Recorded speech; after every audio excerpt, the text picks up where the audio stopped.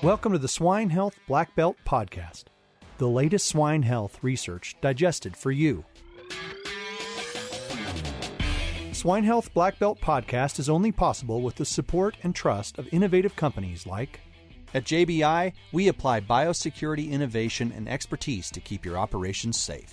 SCA Ventilation and Management Solutions, made for farmers by farmers since 1966. United Animal Health, scientifically better. Learn more at unitedanh.com. Boehringer Ingelheim, through innovative solutions, cutting-edge research, and world-class experts, Boehringer Ingelheim helps producers operate with complete confidence. Learn more at swineresource.com. My name is Dr. Clayton Johnson, and I'm your host for today's episode. Joining me for today's episode is Dr. Matheus Costa, assistant professor at the University of Saskatchewan and adjunct professor at Utrecht University in the Netherlands. Dr. Matheus, welcome to the podcast. Please give the audience an introduction about yourself. Hi, Clayton. Thank you so much for the invitation of being here today. I really appreciate it. Brief intro about myself. I'm a veterinarian from Brazil, as my name may give it away for some of you. That's where I got my vet med training. So I spent 5 years in Southeast Brazil. My interest in pigs, well, let's point the fingers properly here. Like, I'm a city boy. I did not grow up with animal or large animal contact, but during vet school, I had the opportunity, or I was exposed to pork production. I had the opportunity to work with Dr. Simone Oliveira from the University of Minnesota, which some of you may remember if you've been around long enough. And it was working with her and working with the industry in Brazil that I realized that there was a lot going on with swine medicine, and there were a lot of questions that remained unanswered, and that was the tipping point for me. It really started bothering me how many questions I could ask people and hear, we're not quite sure, this is what we think is going on. And I think that actually ear tip necrosis is the perfect example of that, right? It's been around for at least 50 years. The first description of it is 1984, if I'm correct. And that's just the first, formal description. It's definitely been around before that. And it's one of those things that everybody sees, everybody knows we have it, and, we're kind of accepting it for the fact that it's there, but we could do better, right? And that's what the swine industry does. We challenge ourselves to do better very often. So I think this is a good example here that we're going to discuss today. It's ear tip necrosis. Excellent. Well, I certainly look forward to diving into that, and I think your background description is perfect. In healthcare, I learned very early on in my own veterinary training that anytime you see the name syndrome in a disease complex, that's code for we don't know what it means, right? Hemorrhagic bowel syndrome and some of those sorts of things. And I think ear tip necrosis fits that perfectly because we don't even have the name included in syndrome yet. So that tells you we really don't know what's going on with it. Talk to us a little bit about what's in the literature. Any good project starts with a lit review, right? To build on the foundation of knowledge. Is there a foundation in the literature that you can start with for ear tip necrosis to guide your journey in research? Yes, there is. It's like you said, like everything we put a syndrome in its name or don't even have an actual name for it, it means we don't quite know what's going on. So ear necrosis is one of those things that we kind of have no idea, really. That's why I think we blame it as multifactorial. It's like, here are all the different things we think can contribute to it. Challenge with ear tip necrosis is no one has ever been able to replicate the disease, right? You think about some of the other infectious disease we have, so PRRS, influenza. Someone can go in the lab, culture a agent, put it in a pig and get the disease out of it. That has not happened with ear necrosis yet. So in the past, the literature has discussed many, many different causes, from stocking densities to temperature fluctuations. PCV2 early in the 2000s was blamed for it. There is a few other viruses that have been associated with it, PRRS as one good example. But really, all of those were, if not anecdotal, they were observations from the field. So there is multiple other co-founding factors, right? There's many other things that could be happening at the same time. And those were one of the factors identified by those authors. One important piece of literature to come out lately from a group in Ghent in Belgium is actually showing that mild necrosis, so mild ear necrosis, does not affect pig performance. And that's been fairly well sedimented in the literature that ear necrosis is not a production limiting disease, but it's definitely a welfare concern, as you may expect. If you ever had a piece of your body going through a necrotic process, it's not, it's something painful for sure. Pigs must feel pain as they go through the disease. And also there is a very important aspect of society perception, right? So what are our customers thinking when they see a photo of a pig that has lost a portion or its whole ear, right? It doesn't reflect well on the quality of care we're providing those animals and the support we're providing the producers. So it's one of those things that really bugged me with ear necrosis is, how come we can't stop this, right? It's a slow process. It does not occur overnight. It's something that we know it's happening, something that we observe going with those pigs, but we are still unable to either prevent or treat it properly. And that just doesn't make sense, right? It's 2022. We can develop a vaccine for a virus within months and vaccinate the whole planet during a pandemic within months. So we should be able to do better for those animals and should be able to help producers as well. So that's where we stand nowadays when it comes to ear necrosis. Well, and even if there's not performance losses in terms of average daily gain or mortality, I know that our friends on the packing in, the retail end of the supply chain would remind us that ears are a very well consumed part of the pig in many parts of the world. And in Asia, I have had many a dish served where pig ear is a primary component of the recipe. And so it can be a very valuable part of the animal. And if there is necrosis, just like you said, right, there's not only pain for the animal, but probably pain somewhere in the supply chain because that part of the product is not available for sale. So I think it's really important that we look at it and try to address it, especially given how prevalent it is throughout the industry. This is not a unique problem that only one producer has. You know, producers of any size probably have pigs with ear necrosis in almost every barn that they have on feed right now. You're absolutely right. So there is that aspect of it as well. And when I say that mild ear necrosis has no effect on performance, we don't have enough data to talk about the more severe cases, right, where the whole ear may be lost. So yeah, you're right. There is so many different causes there that should be, or so many factors that should be, raising a red flag. And on top of that, you're probably using something to try to stop it, right? So the costs are going a little bit higher. The cost of production, especially nowadays that it's a tight margin, cost of production is going higher when you have affected barns, especially, if it's a high incidence. And some herds, I have seen herds with close to 100% of the pigs going through nursery coming out with a degree of ear necrosis. So it's not black and white, but I think at one point we normalized it because we don't know what to do, right? We're stunned. And then it's say, hey, this is what it is. There's not much we can do much better at this point, but luckily science is here to try and help us, right? That's right. And the first step in the scientific process is always to try and nail down the root cause, for lack of a better term, whether that's a pathogen root cause, a toxin-related root cause, an environment root cause. We have to fulfill kind of the Koch's postulate, so to say, right? Okay, with these conditions, we get this result. We have to have a challenge model so that we can look at it. I mean, where are you guys at with trying to put together that challenge model to land on or at least narrow down the potential root causes? Yeah, this is work that started, I'm getting old, but it's almost 8 years ago. We identified herds that they had a very high prevalence of severe ear necrosis.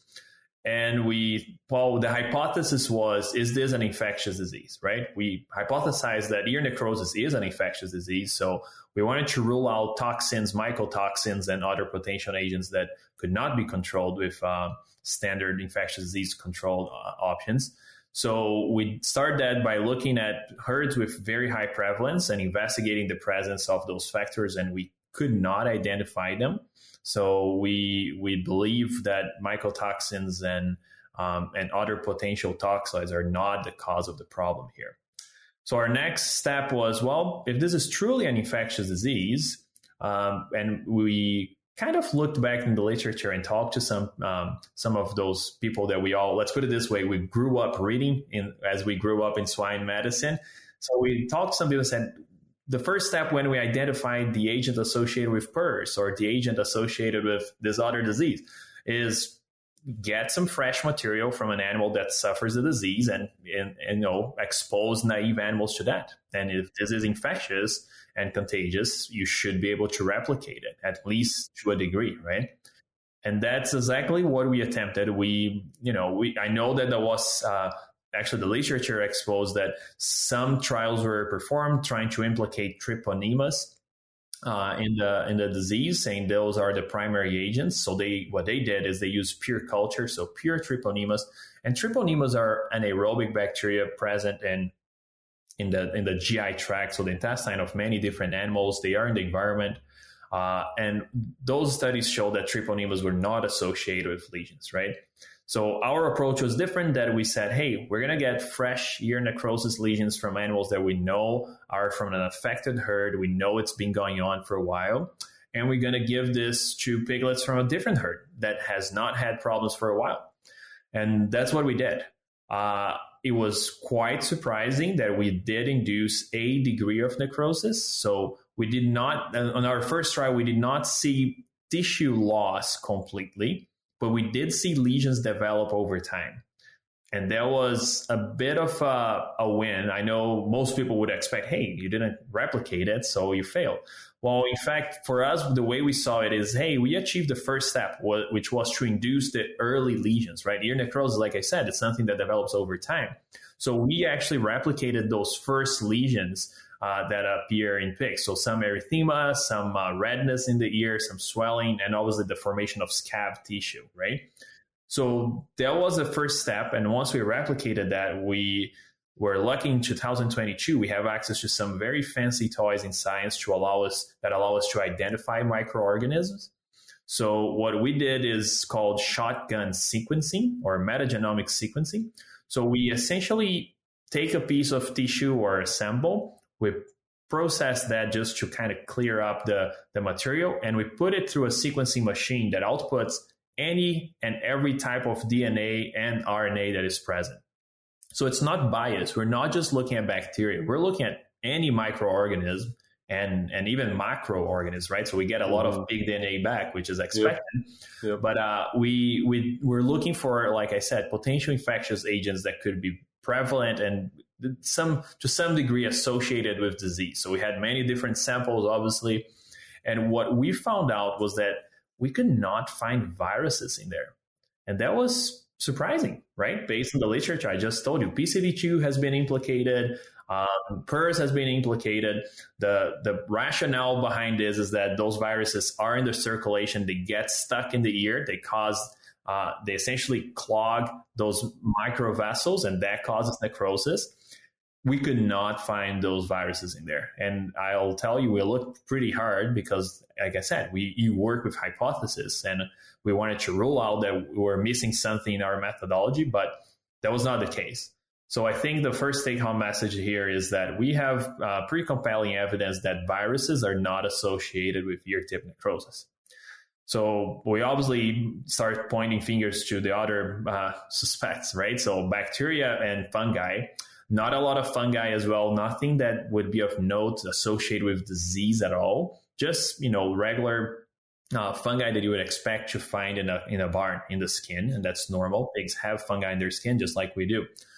But we did identify many different bacterial agents that are associated with disease, right? So Staphylococcus hicus, we know that from greasy pig, right?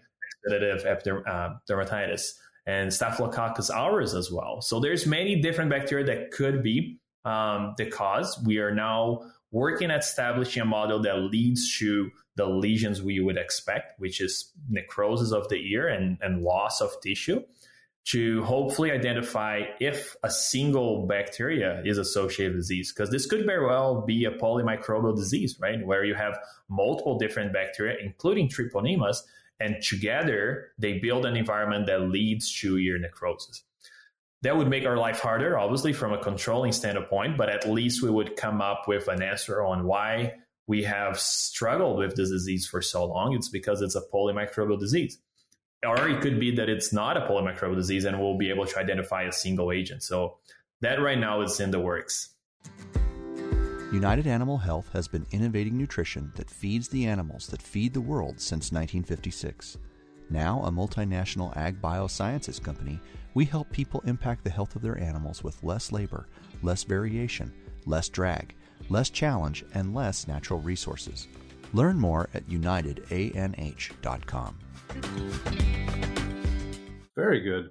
Well, I know you've got research that's ongoing, and so hopefully that's an excellent teaser to kind of leave it, and we'll have you come back on here once your research is wrapped up, and we can talk a little bit more about those specific bacteria of interest that maybe are showing up as opportunities for us to help control this ear tip necrosis. For sure, yeah, that's exactly our goal is, can we improve control, right? So I think the take-home message here for now is there is a lot of progress made in the direction of identifying the agent or the agents. Viruses is not in our list anymore. We have rolled out. So bacteria is the cause. I am not advocating for antimicrobial usage whenever you have ear necrosis. We don't have the data to support that yet.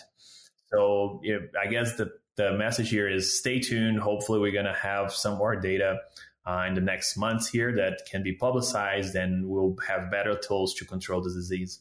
Yeah, that's a good caveat. I'll even add on to that to be good microbial stewards. We have experience treating disease like greasy pig, right? Like staph iacus in the skin. And just as a reminder to the audience that, most of the medications we administer orally don't distribute terribly well to the skin. So even if you grow something out of the ear tip necrosis on a plate at the lab and the sensitivity to an antibiotic looks good, remember you have to get the antibiotic to that bacteria in the pig, and that's easier said than done. That's exactly that, right? And with ear necrosis, we don't even know if the bacteria reaches the blood, right? So systemic circulation. It could be really just outside in the skin, and that's enough. So, treatments, systemic treatments or oral medications, we really don't know what will work. But that's definitely one of our goals, is to identify how should we be treating this? Should this be an ointment, or what are we doing? So stay tuned. There's definitely a lot of discussion, but I think we're making progress, and we hope that we'll be able to share this with the industry very soon. Very good. Thank you very much, Dr. Matheus. Appreciate you coming on the show and sharing your research with us. And to our audience, thank you for listening to the Swine Health Black Belt podcast.